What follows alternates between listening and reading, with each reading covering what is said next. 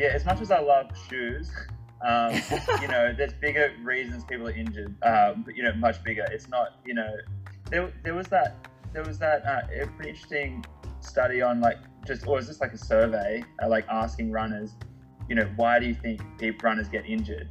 And there was just so many that said shoes is like the most important thing, and it's crazy because it's obviously training load.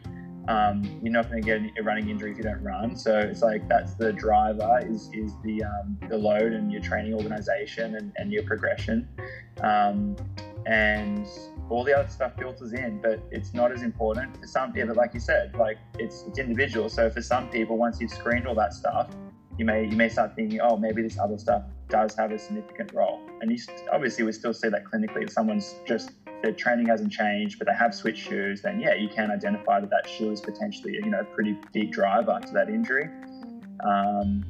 But yeah, you got to tick off the main things first. You got to really get into. It takes time, but that's the important stuff. You got to delve into all that stuff, all the risk factors that they maybe won't have even thought about. Or I always as well. I ask them when they come in. I really like asking runners why they think they're injured.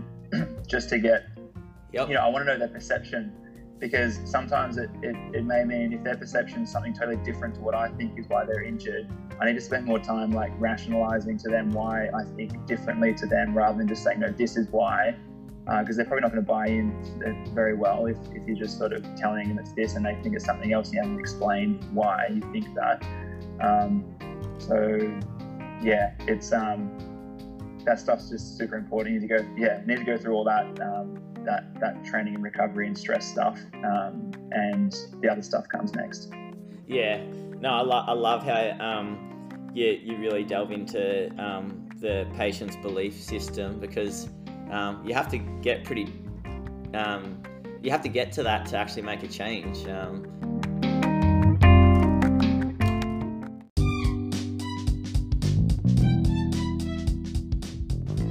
Welcome to the Run Culture Podcast. My name is Dane Verway.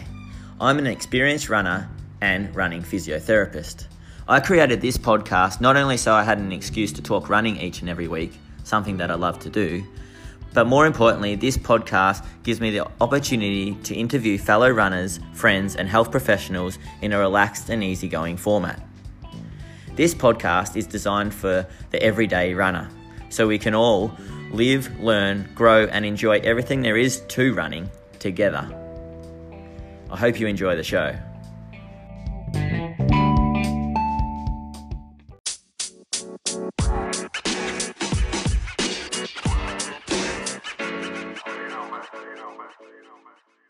Welcome back to episode 60 of the Run Culture Podcast. Today I have the privilege to be talking to Thomas De Canto, who not only is a highly distinguished runner, 2:14 marathoner, 2016 Melbourne Marathon winner, 2016 6-foot track marathon winner, Australian representative in the 2017 World Half Marathon Champs in Valencia, running 64:18, but also a highly sought after sports podiatrist from North Sydney. He's been a podiatrist since 2011 and he's one of the directors of Walker Street Sports Podiatry. He's the third podiatrist I've had on the podcast. I've had Michael Nishke, Nita, and Caleb McInnes. So welcome to the podcast, Tom. Thanks for having me, Dane. Yeah, no, thanks for coming on. It's been great to chat to other running sort of therapists across the country so far, and I wanted to start out the chat with just chatting about how your running's going and how has COVID affected everything, your way. I can't complain. Training and running's been going pretty well for me.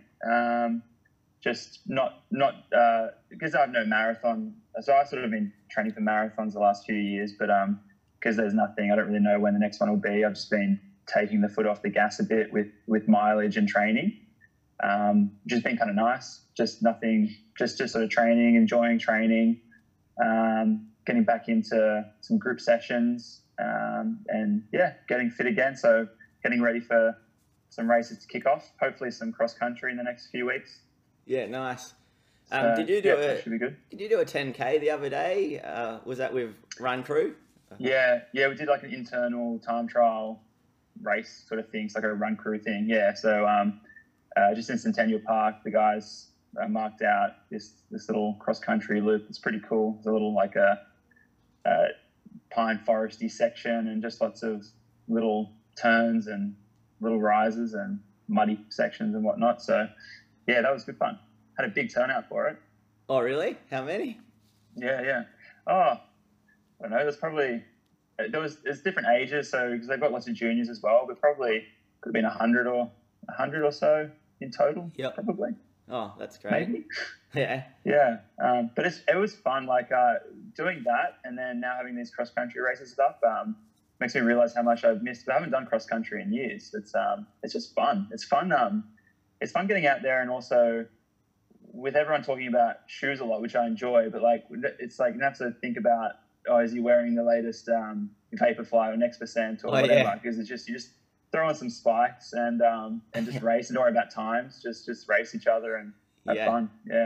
Yeah, nice. Yeah. Before COVID-19 hit, what was the plan for this year? And I mean, it's all dependent on how it goes over the next 6 months or 12 months. But what is the plan going forward, marathon wise? I was actually down for London, so I was going to do London in April. Obviously that got canned, and I don't think it's going to go ahead in October, which is the postponed date. So I'm not going to do that. If things settle down and we can travel, I might do London next April. Defer it to then. That might be good. If stuff goes on domestically, like I'm just thinking about maybe a marathon domestically at the end of the year.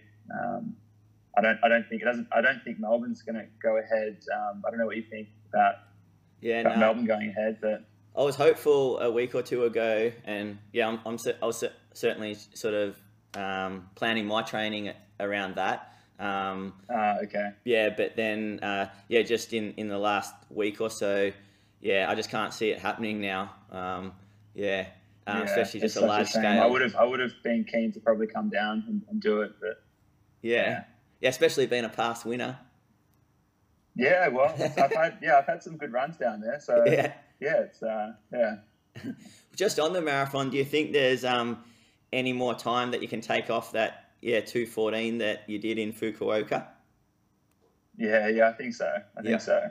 But I thought that the last couple of times I've ran and I've had shockers. I think if I get, it's just sort of prioritizing a block, getting some good training in again, and then not getting sick and just things sort of coming together. I think I should be able to run. I think I should be able to run at least a minute or maybe even two faster. The next time I run and prep for one. Yeah. Because I did a bit of reading in preparation for the podcast, and I saw how you had a pretty decent sort of injury history in the past, and it's it wasn't sort of until sort of around was it about 2015 or so that you started to sort of learn a bit more about your body and seem to have got a bit more consistent, and then you had that sort of breakthrough in 2016 and then 2017 with some great performances. I've had, touch wood, like I've been pretty good injury wise in recent years, and I think it took me a long time to be more sensible with training.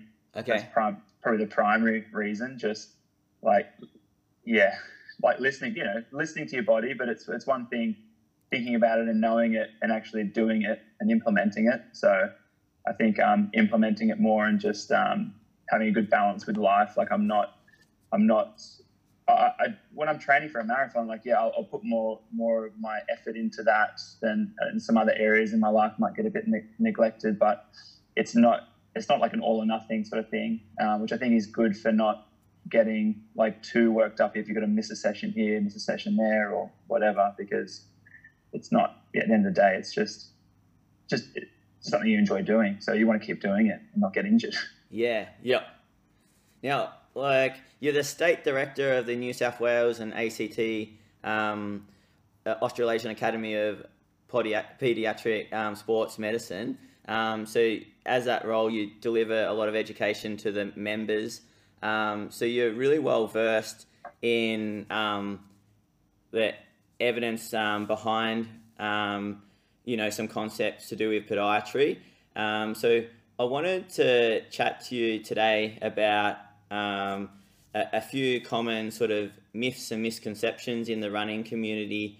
And I've got a list of about 3 or 4 things that I wanted to go over. And the first one, I wanted to chat to you about the concept of minimalism and your thoughts on minimalism and maximalism, and even to explain to the everyday runner what minimalism and maximalism alludes to, and then what the literature sort of says in terms of whether one's better for injury rates or Yeah, sure. Before I get into that, just excitingly, because you mentioned the that board that I'm on. Last night we just passed a name change for us. So okay, we're actually going to be called Sports and Exercise Podiatry Australia. So I think that's a bit easier on the tongue. Yeah, that's definitely easier to say. Than what you just got, yeah. So I think that just proves the point that we should have changed the name a long time ago. As you can hear, I struggled with that one. Yeah, so that's cool. That's exciting. But it's a kind of a big topic to unpack. It's obviously I think a lot of runners that have been running for a while now, at least last 6-10 years, we experienced that sort of that boom of more that minimalistic sort of boom that sort of peaked when that Born to Run book sort of came out. I think that was 2008, 9, something like that. I think 2009 maybe. Yeah. And it's kind of just sort of faded out, hasn't it, a little bit? So it was sort of quite a big thing. There was a lot of research as well, so off the back of that and the interest, and then the sort of, I think footwear companies were making more minimal type shoes, and there were increased sales of those minimal type shoes.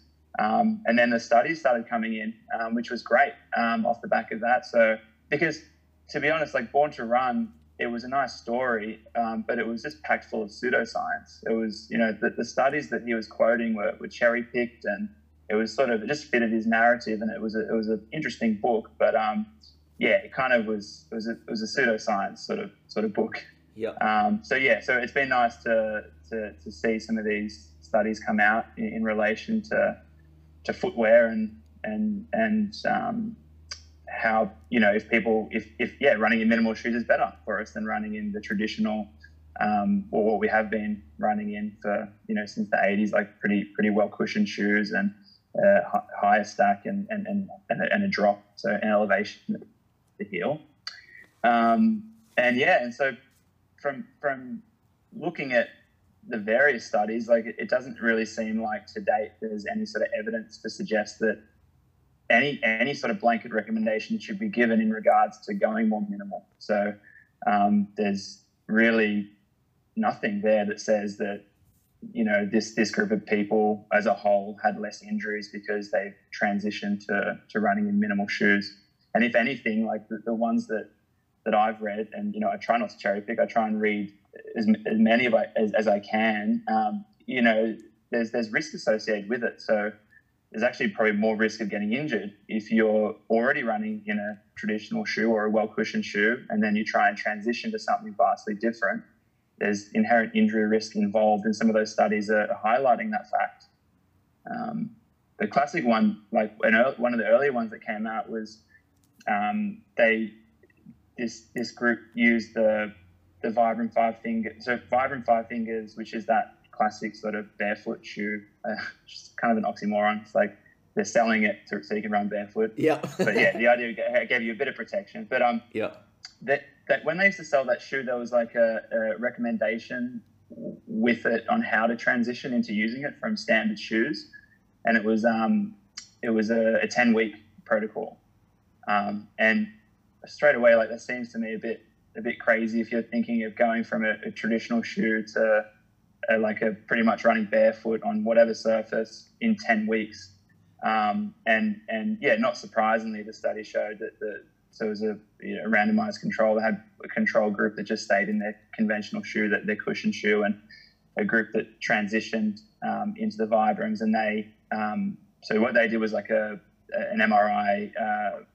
They basically were looking for bone stress markers at the end of the study. So the group that did transition, they had vastly more signs of bone stress. Two of the runners had stress fractures, and I think it was about half of the group had like stress reactions in their foot, various bones in the foot, whereas one of the runners in the other group that stayed in their cushioned, conventional shoes had any marker of bone stress.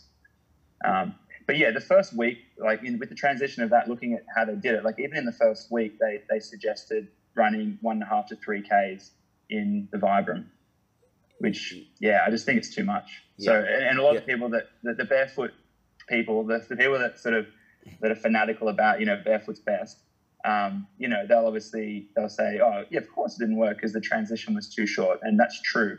But then like other studies came out, and like there was actually a study that had like a 6-month transition. So, and that's more reasonable. Like you try and transition over a 6-month period.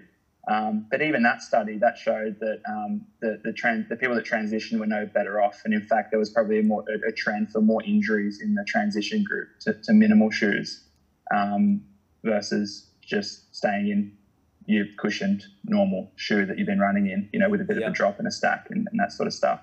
Okay. Yeah.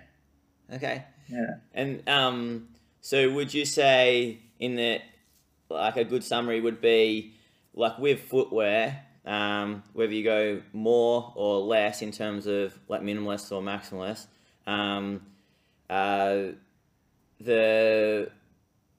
the footwear, like, so say you go less and you go into a barefoot runner, like it's not necessarily that causes the injury. It sort of merely determines where the load is and the risk is. So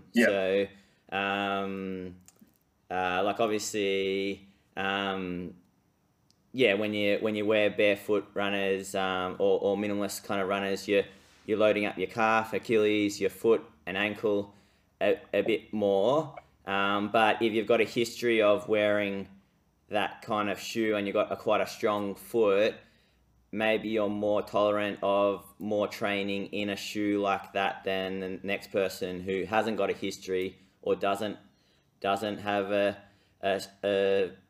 foot that's as robust. Yeah, definitely. Yeah. But it's just, it makes total sense. It's and you're right about the it kind of just filters where the load goes, so that it's kind of like same thing with training paces. So jogging, generally the load may be more around approximately around the knee and the hip, and so we talk more like about volume based injuries. So more like patellofemoral pain. Versus, and everyone that's done intervals knows, like if you haven't done an interval session for a while, your calves are probably going to be quite sore. So the faster running generally shifts the load distally, foot and ankle, and footwear is a little bit like that as well. So generally those more minimal shoes, you'll get more load down around the foot and ankle. And that's why as a podiatrist, it's skewed perspective, like as well clinically, because obviously during that period where people were wearing more minimal shoes, I was seeing more injuries, but I don't know what, you were seeing, Dane, maybe you were seeing less patellofemoral pain with the, with the minimal boom. So, because that's a decent rationale as well for switching. And that's more like clinical rationale than blanket recommendation. So, if I was seeing someone with patellofemoral pain and they have, you look like they've got pretty normal feet, and maybe that would be a recommendation, to go more minimal, like get less under the foot, so they maybe will use their foot and ankle more to absorb that load, and their knee will appreciate that. And then like if they didn't have a strong calf or foot, and you did that, yeah, I suppose they're more at risk of still getting an injury, but it might be more in their, they might have shifted the load from their knee to their foot and ankle. Like, yeah, so like you're still getting an injury, but you're not, yeah. So like, so with that, and I think Michael Nishke explained it really well in that if you're not running much, then I suppose like if the volume's not excessive, then the shoes probably don't matter as much. Would you agree with that? Yeah. So like, if like suddenly it becomes less of a pertinent point, but then if you're training like with high volumes and you're really stressing your body and perhaps you're not getting adequate recovery, and it depends on, I suppose, the person that's involved, and then I suppose shoes can become a bit more of a pertinent point. Yeah, for sure. Yeah. That makes total sense. Then with next point that I wanted to sort of go over, orthoses. What are some misconceptions when you prescribe when people come in with orthoses and that you see regularly in the clinic? There's a general people that come in, but also just in the community, like if I'm seeing something on the internet or people are chatting about it, like I think there is this misconception that probably is still like, it's probably still the fault of like old school podiatry, which was sort of how we used to prescribe orthotics or orthoses, is the alignment paradigm. Like it's like prescribing something to improve the alignment of the foot or the lower limb, which isn't actually how they work. So that's a big misconception. If it was on that basis, that you could pretty much walk down the street and say everyone needs an orthotic because no one's in the perfect position. And there was actual angles and things that we thought would be ideal, but it's just not how it works. It's not how our bodies work. So we grow up and develop with our own anatomy and it could be whole body posture as well as foot posture, and it needs to be pretty severe away from the norm before I'd intervene just on alignment or posture, foot posture alone. So primarily how I would when I would recommend an orthotic is nothing, almost never just on foot posture and how flat the foot is. It's more to do with symptoms and pain and injury, and in that respect, it's just a matter of putting something in there that I know designed in a way to reduce load on an overloaded part of the foot and ankle or lower limb. I'd say that's the main gist of it. Yeah, and do the orthotics change the way the foot moves? It's inconsistent. So basically, there's been a load of studies on movement or like the kinematics of the movement pattern, and it's subject specific. So you could you could do an orthotic with a medial ramp, so it's like inverted 5 degrees or whatever, so it's higher on the inner side to supinate the foot. But you will get some people that will pronate on that device, and they may even pronate more than they might pronate on an anti-pronation device, and they may even pronate more. So that's like it's just so variable. So the movement is not the goal. It's more to do with more recent studies have looked at the kinetics, which is like the forces, the internal forces that are going on in and around the foot and ankle, and that shows much more consistent patterns. So if I did that orthotic that was antipronatory, that had that sort of more support on the medial side of the foot, there would be a reduction in stress, say, for example, on the muscles that would normally do that job, like the tibialis posterior, for example. So it's movement. Yeah, they don't really work that way in any sense. It's more to do with, like sometimes you'll see movement, the stability shoe, you'll see less heel counter. You see the shoe maybe won't be collapsing in more in a lot of the time, but you don't really know what the foot's doing inside that shoe. And it's more to do with, the goal is more the changing forces than changing motion. Yeah, sure. And then you're looking more at a pain approach. Pain. So that's where it comes down to, like, if I've got someone in with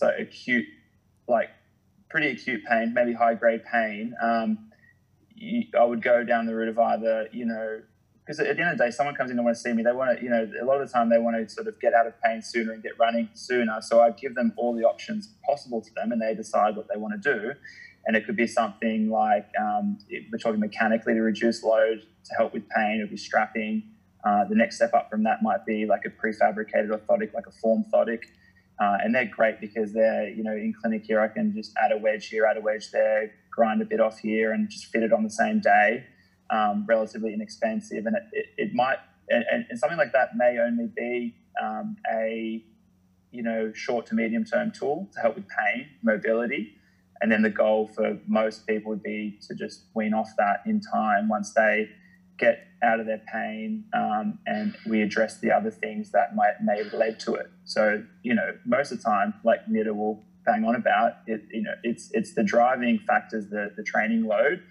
So I'm going to obviously in the history talk about, just get a good overall picture on why they're actually injured and delve into that training load stuff.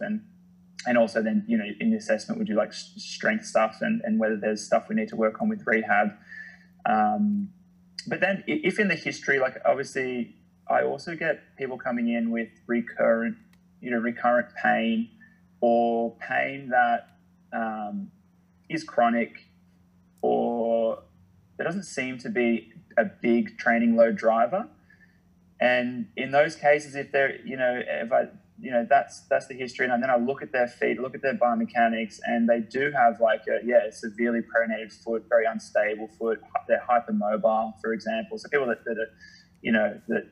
are just generally hypermobile as well, they may be candidates for long-term use of, maybe not an orthotic. It could be just maybe they need to be more of a stability shoe, or a slightly more stable shoe for most of their running. Or maybe they will benefit from an orthotic for, X percentage of their volume ongoing. So it's just like, it's no hard and fast with orthotics. That's the thing. Like with anything, like blanket recommendations never work. Like it's not like orthotics are good or bad, or they're for everyone or not for anyone.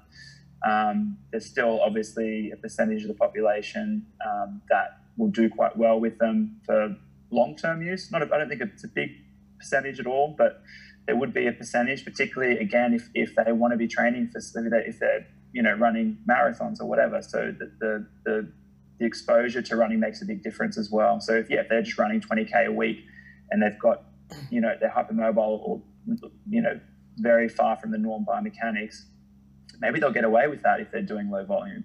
It just depends. Yeah, I know myself. For example, like I use a heel raise for every runner that I put on my foot. I just swap my heel raises to every shoe, and it's it's actually a 9mm heel raise. And genetically, like my dad has quite stiff ankles, and then my brothers have stiff ankles, and I've got stiff ankles, and we've all got tight calves and Achilles, and I feel so much better with a heel raise. So I've sort of just come to the realization that that's structurally something that I've benefited from, to control my Achilles and how much load goes through it, and how good it feels. Have you seen that a bit in the clinic with some runners where they've perhaps struggled to get out of a heel raise and just almost used it long term? Yeah, definitely. Yeah. I'm in the same boat as you, Okay. Dane. Yep. I've got either a 6 to 9 mil in like most of my shoes now. Yep. And even that cross country we did the other last weekend, I had it was something like it was like probably like a 10 mil lift in my spikes because I knew, yeah. And over time, like you, it used to be a little bit wear it here, then wean off, and Yep. you know, wear it again, then wean off. But that in the last few years, that's been my, if I'm going to get an issue, it's like Achilles or foot related. So I found over the years personally that just always having extra heel elevation seems to work better. Yep. Touch wood, like my knees, I've never had really issues with my knees at all. So, you know, as you know, the heel lift may shift load somewhere else, but Yep. as long as the body's willing to accept that extra load, like my calf and Achilles, just much happier with that. And that for me, so for me, that look personally, it's a long-term strategy for me. And I've certainly got some runners that are in the same boat. I try not to like, because I've got that bias now, that personal experience, and that bias. So I try not to like, I always try not to feel like, oh, this is going to work for you, you know, it worked for me. But, you know, I just try and be as objective as possible. And there still are those people that, like, I just had a guy in yesterday, he's chronic insertional Achilles issues. So for someone like that, it's like, it's a bit of a, you know, it's just, you know, said to him that this is probably, you know, maybe worth just being more of a long-term strategy than trying to, you know, get out of these and rehab out of them, just because it's been such a long, drawn-out process that's just recurrent and chronic. So, and the people that get like the people get sort of over the years, they keep getting those calf tears and that sort of stuff, and older runners as well, like they tend to get more calf and Achilles issues. So rather than the younger ones. Yes. Yeah. I read a nice. I guess you and I are in that boat now. Yeah, in the older runner category. So. Yeah. Mid-30s.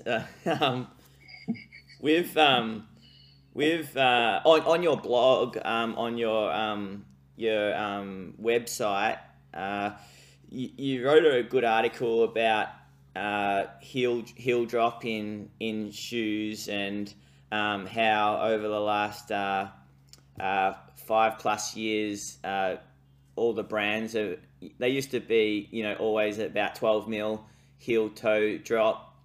And now there's some of their ranges where they're more a 0 drop or a 4 or 5 millimeter heel toe drop.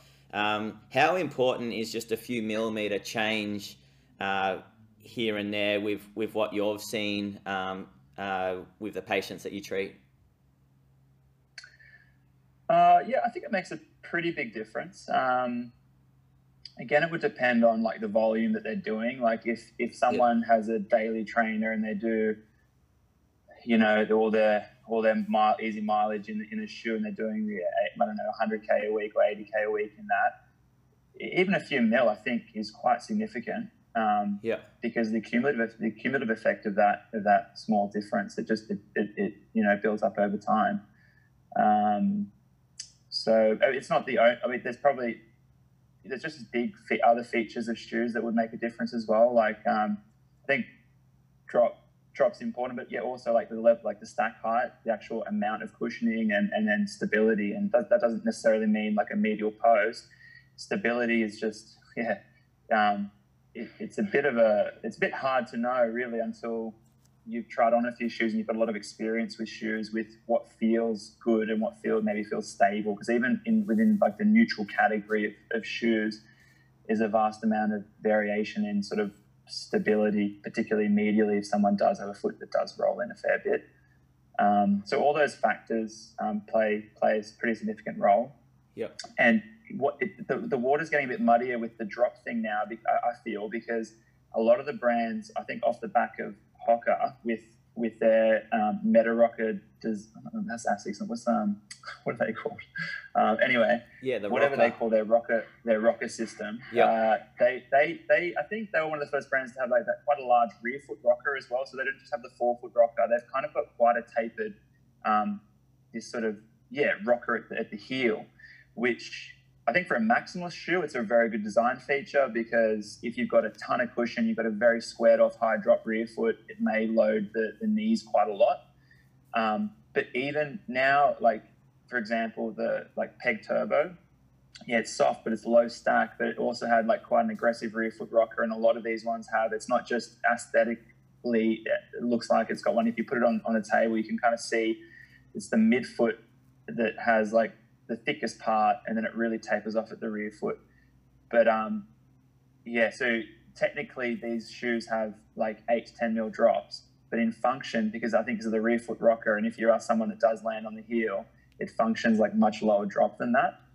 So I kind of, with personal experience with those shoes, and then seeing some runners in, like I think that's something runners maybe need to be a little bit wary of, just like that geometry of the shoe and whether that plays feeds into any of their issues. If they do have like calf Achilles issues or foot stuff, whether or not, at the moment, like for example, it would be like even the New Balance 1080, it's got quite a big rear foot rocker.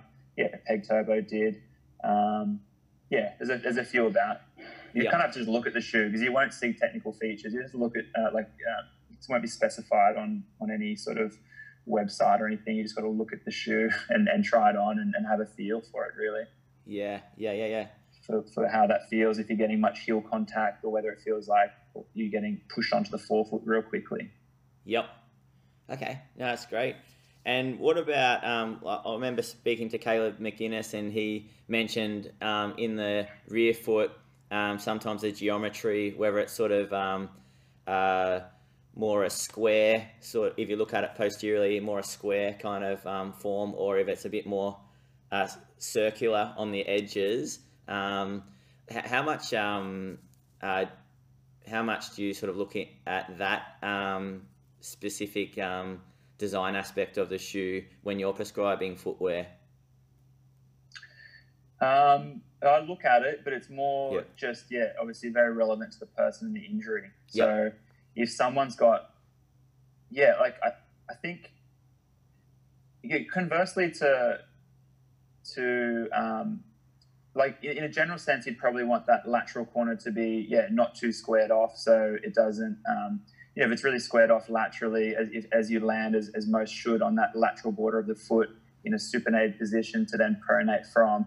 If it's really squared off, it may flick you over into pronation a bit faster. So for most, you'd probably want a rounded or softer lateral heel area in the shoe. But then, like I said, was going to say, there's some people that you almost want the opposite. So clinically, if someone's got like a perineal problem, I actually want to push them in maybe like a shoe more traditional shoes that are squared off and relatively firm midsole, because it'll probably stabilize them laterally. Those people, much less common, but have the more rigid high arch foot that's very supinated and kind of rigid. It's hard. There's no like blanket. I'm still glad there's shoes on the market that actually are pretty firm laterally and are squared off laterally, because that's perfect for those people, those runners that have perineal problems. Yeah. But for the most part, you kind of want a bit of a rounded area there to make that transition from contact into pronation smoother. But it's probably also just as important is the density of the foam there, as well as the geometry of it. So if you've got a really nice soft, even if it's squared off, if it's soft, it's just going to crush. It's going to sort of crush there, and then it'll roll in slower than if it was like a real high density foam. So a lot of them are, like for example, again, like Peg Turbo is quite symmetrical medial to lateral and relatively squared off laterally, because it's marshmallow soft.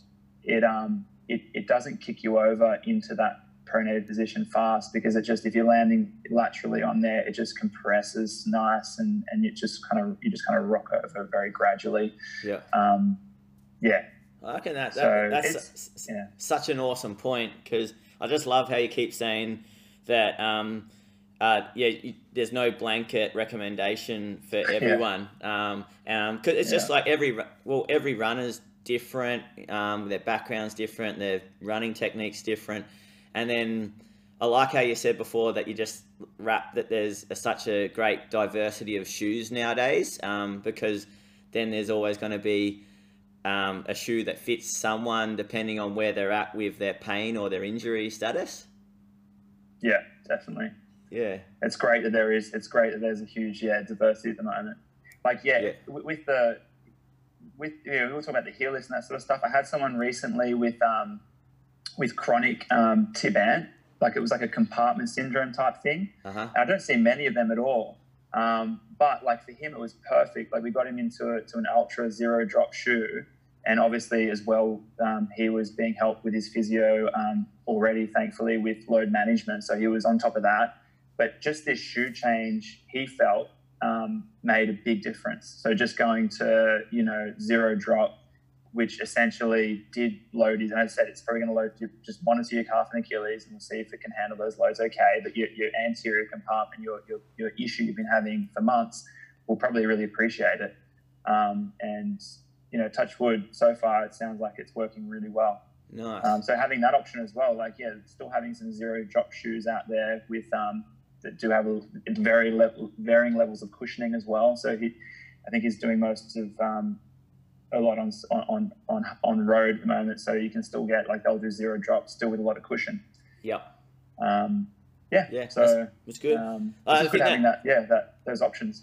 That leads pretty nicely into another one of the points that I wanted to cover, was just your views on foot intrinsic exercises. So for the little muscles in your feet, if someone is sort of transitioning, so say they do have anterior shin pain, and then it's been advised that try an ultra, a more minimalist or a shoe with less zero drop, so that you use your foot muscles and calf muscles a little bit more to take the pressure off your anterior shin. If it was advised that they should sort of try to strengthen their foot, what are your sort of views there? What do you often prescribe, and how do you go about it? I probably wouldn't. Do it. I would assess their foot. Like if I thought that they had really poor toe position, like a bunion, or like some clawed toes, or poor muscle mass in their feet. Because it's huge variation. Like people probably don't think about this, but being a podiatrist, it's huge variation in people's foot muscle volume. And so some people have quite muscly feet. Some just have really poor muscle bulk and volume. And so if it was someone like that was going to transition, then I probably would give some strengthening work. But for most people, I'd probably just say the transition, as long as it's a careful transition, maybe those muscles will just, they should get stronger as you transition. As long as you're transitioning slow enough, they will just get stronger. Yeah. And there was I think when was that? 2019, there was a study looking at 3 groups, like one group that all runners, one group that control shoe, a group that walked in minimal shoes. So they were runners, but they were just walking in their minimal shoes. Yeah. And then a group that did intrinsic strengthening exercises. And they were looking at, was just wearing minimal shoes going to strengthen the feet as much as doing foot strengthening exercises versus a control. And interestingly, they versus the control group that didn't do either, they just ran in their normal shoes. If you just walk in a minimal shoe, you're going to get increases in strength and muscle volume, similar to if you did strength work. Okay. So that's something else. And that interesting, I like that study as well, because when people think about minimalism and minimal shoes, it doesn't even mean you have to be running in a minimal shoe. Like you can strengthen your feet just by walking in a shoe that has a little bit less structure to it. And that's way safer than you trying to transition to running in a minimal shoe. Like I would say for most people, that's the first port of call. It's like, don't try and run in a minimal shoe. Just start doing more in your daily routine in a more minimal shoe, to see if you can gradually build up in a really safe way, gradually build up that strength in a safe way. And this study shows that that's possible as well. So you can actually get strength just by, forget about running, but you can just walking in a more minimal shoe. So less cushion, more flexibility in the shoe, make your foot work a little bit more. You can strengthen those feet. Yeah. So I looked at the protocol for them, because I was really interested in this one actually, because the protocol for them strengthening the feet, because a lot of people think about foot strengthening as doing like little activation exercise like foot doming and toe curls and all this sort of stuff where you may be seated and doing these exercises, and for me that's probably more, like I said, activation and maybe motor control as opposed to purely strengthening the feet. Like I don't know if you did those exercises, even if you did a whole heap of them, whether you'd actually get large increases in muscle volume and strength. Yeah. You probably would get strength gains, but they probably wouldn't be technically strength. They'd be like just motor patterning and that strength you get from better neural and motor control. Yeah. So this study, they actually did calf raises in it as part of the foot strengthening protocol, which is, I thought, well, that makes sense, because if you do a calf raise, single leg body weight, you're going to be working those foot muscles a lot more than if you're just seated trying to do some activation things, whatever you're trying to do. So that's what I do. Like if I'm trying to get someone, I do want someone to strengthen their muscles in their feet. It's actually more so about doing like a modified calf raise. So off the back of Luke Kelly is a podiatrist he's done some pretty cool work on foot intrinsics. Okay. I think he works out of Queensland Uni, I think. Okay. So he's done some really cool EMG stuff where he's looked at like the activity of the intrinsic muscles during various tasks, and even standing bilaterally, so standing up on both feet, your intrinsic muscles aren't actually that active. As soon as you switch to a single leg stance, they really fire up, and that activity of the muscles really fires up. And then again, that happens again when you start doing single leg calf raises. There's much more activity of those muscles. And then interestingly, he's mentioned this before on another podcast, and I've chatted to him about it. He gets his patients, if he wants to strengthen the intrinsics, he'll do like a forward lean. So calf raise position, but whole body forward lean. So you basically move your center of mass in front of your foot. And again, that will engage the intrinsics further, even more so. So it's trying to get a little bit of like a high percentage of the load down at the foot as opposed to just mostly at the calf. Yep. So that's what I do a lot of. I get a lot of people doing calf raises with forward lean, single leg, and progressing them to weighted. Yeah. So they'll actually then loading it up. So that's proper strength training. I think we'll get better gains in strength that way. Still do those little toe movement things and that sort of stuff, but that's very just on clinical grounds. Like if they've got a bunion or they've got a certain injury where I think it would be beneficial, then we'll do some of those movements and those things which might get better toe control and better positioning of the toes and all that sort of stuff. It's not so much about just general foot strength doing those things. Yeah.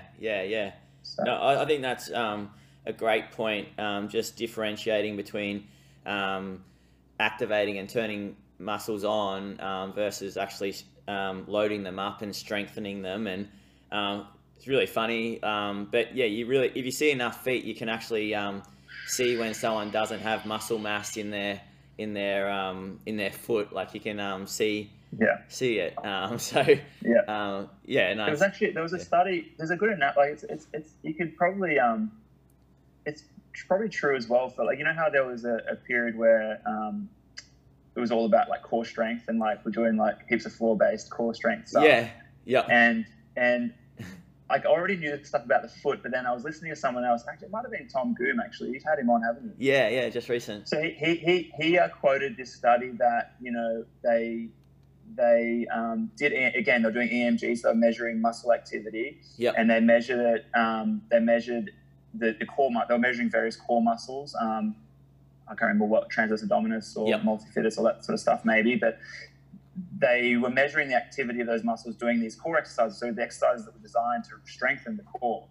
And then they measured the EMG when they were doing squats and lunges, weighted squats and lunges. And the core activation was, significantly higher doing those, doing squats, doing weighted squats, than trying to do like, any sort of traditional core work. I thought, that's awesome, because that's like kind of fits with my little foot theory as well. Yeah. With, how you're going to go about strengthening, and there's a paper as well on it called like the foot core. So you can call it the foot core now, all the intrinsic muscles. So I think strengthening them, if you want to strengthen it, it's more about getting your body weight involved and more like adding external weight and that sort of stuff. Yep. I'm just wary of the time. I just wanted to go over one other aspect, one other myth or sort of misconception, and that's sort of to do with running technique, and just to hear like what your stance is on running technique, and how many runners do you get in these days that are sort of trying to change to forefoot, or really pedantic about certain aspects of running technique, when perhaps they should just work with their body, and like what's your views on running technique?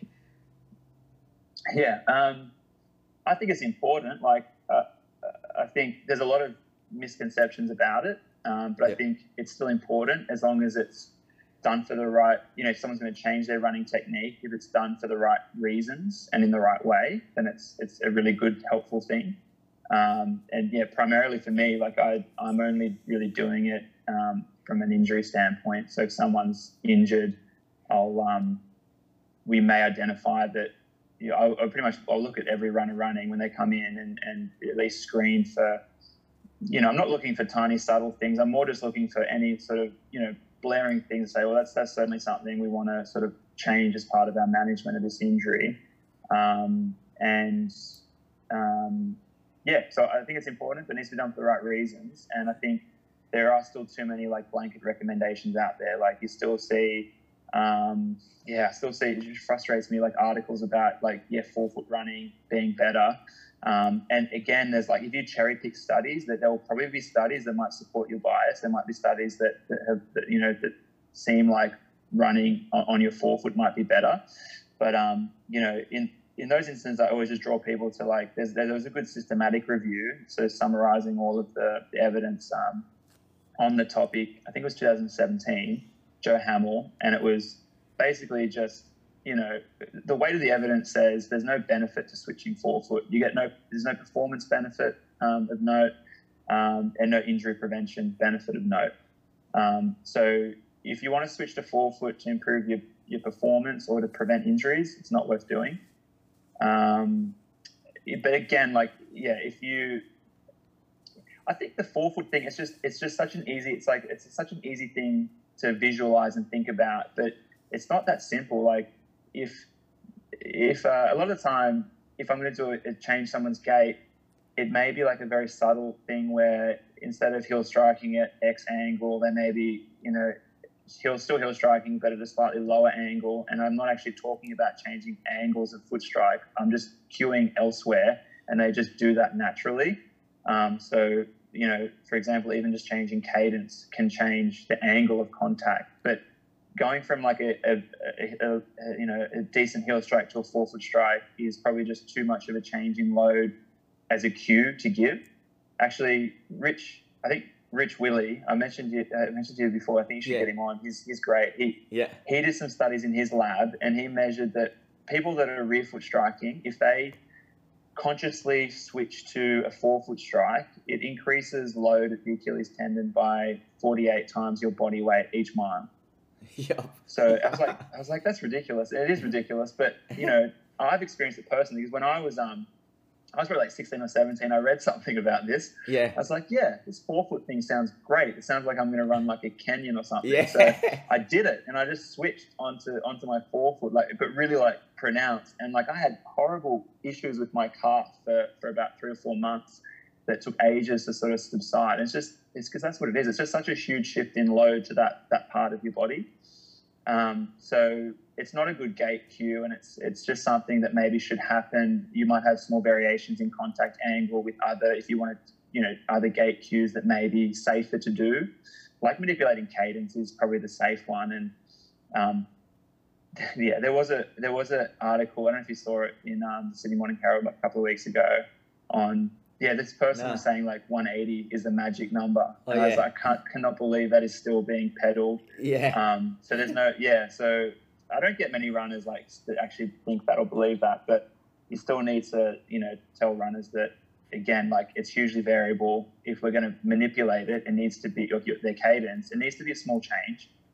And it's a change based off what they're already doing, not some number you're going to pluck out of somewhere that you think should be good for everyone. And when you are changing technique, is it sort of like what you said with footwear and shoe changes? It's for a reason, like they might have pain or they've come in with an injury, and you feel like that might be a good way to offload it for the short term. Yeah, I think definitely that's by far the most common reason I do it. Yeah. That's how I prefer to do anyway, because you have then you can really follow up with your outcomes as well, much easier than you just trying to do something to prevent an injury or this sort of stuff. I think I much prefer treating an injury and using gait cues as a way as a management than anything else. Because again, it's like with footwear and orthotics, like with a gait, whatever I'm trying to do with the gait cue, it's got a purpose, and the purpose is to reduce load to the injured part of the body. That's an easier way to do it, I think, than just thinking this might be better because it may reduce overall injury risk. Yeah, no, that's awesome. Like I agree like 100% with that. And then I also like the whole idea of like, as you run more and as you become a more experienced runner, you sort of self-optimize, and your technique becomes a little bit more efficient anyway, because like your body has to learn how to run quicker over time, and just by ticking off week after week, month after month, year after year, and gradually increasing your training as your body tolerates it. With some nice repetitions, interval work, hill work, drills, your body learns how to move a bit more skillfully across the ground with good training. Like, what are your thoughts on that? Yeah. I'm the same boat as you. I agree totally that over time, I think most people will self-optimize, and doing all that stuff. I think doing intervals and drills is great skill development and is just so helpful for the runner. So even you don't have to be a high-end runner to be doing drills or anything. I think everyone should be great for most runners to be doing just drills, working on coordination and the intervals, which works on energy storage and just running differently, like with different form, leg turnover and all that sort of stuff. And I think that'll have over time a good flow-on effect. Yeah. No, I think like that's a really good. We've covered all the things I wanted to cover. Orthotics, minimalism, running technique, and then a bit of stuff about motion control and zero drop in shoes. But then also, like, I really liked how you sort of said there's no blanket rule for everyone, and everyone's different. And then, like, even listening to a podcast you did recently with Ian Griffiths in April, where he sort of went over your subjective into your interview with every patient that you treat, and the first 12 questions or more were all about training and training load and stress, and then the next lot of questions were all about recovery and how the athlete recovers. So like I feel like that sort of shows where our focus should be initially, and then like if people are ticking the box there, then you sort of and they're still injured and sore, then you sort of start to go in a bit more deeper into these other areas. Is that a good summary? Yeah, I think as much as I love shoes, There's bigger reasons people are injured. Much bigger. It's not. There was that a pretty interesting study on or is this like a survey asking runners, why do you think runners get injured? And there was just so many that said shoes is like the most important thing, and it's crazy because it's obviously training load.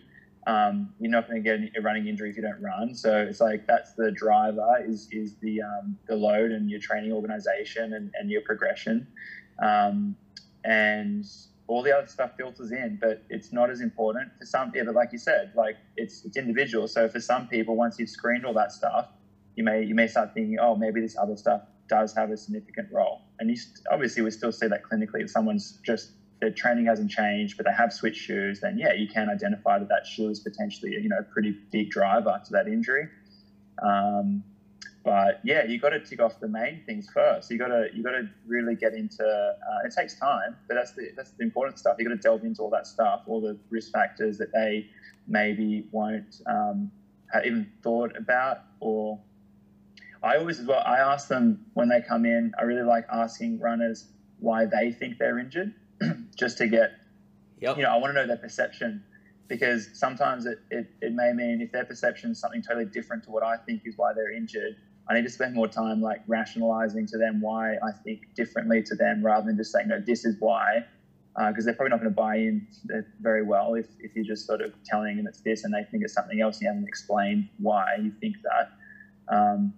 So yeah, it's that stuff's just super important. You need to go through all that that training and recovery and stress stuff, and the other stuff comes next.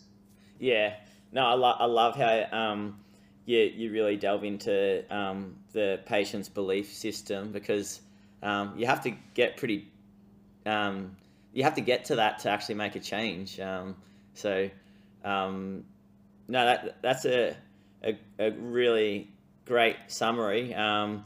With a lot of listeners will listen to this, and if they're in the sort of North Sydney area, how's best that they can reach out to you, Tom, and contact you if they've got some an injury that they want to chat to you or see you about?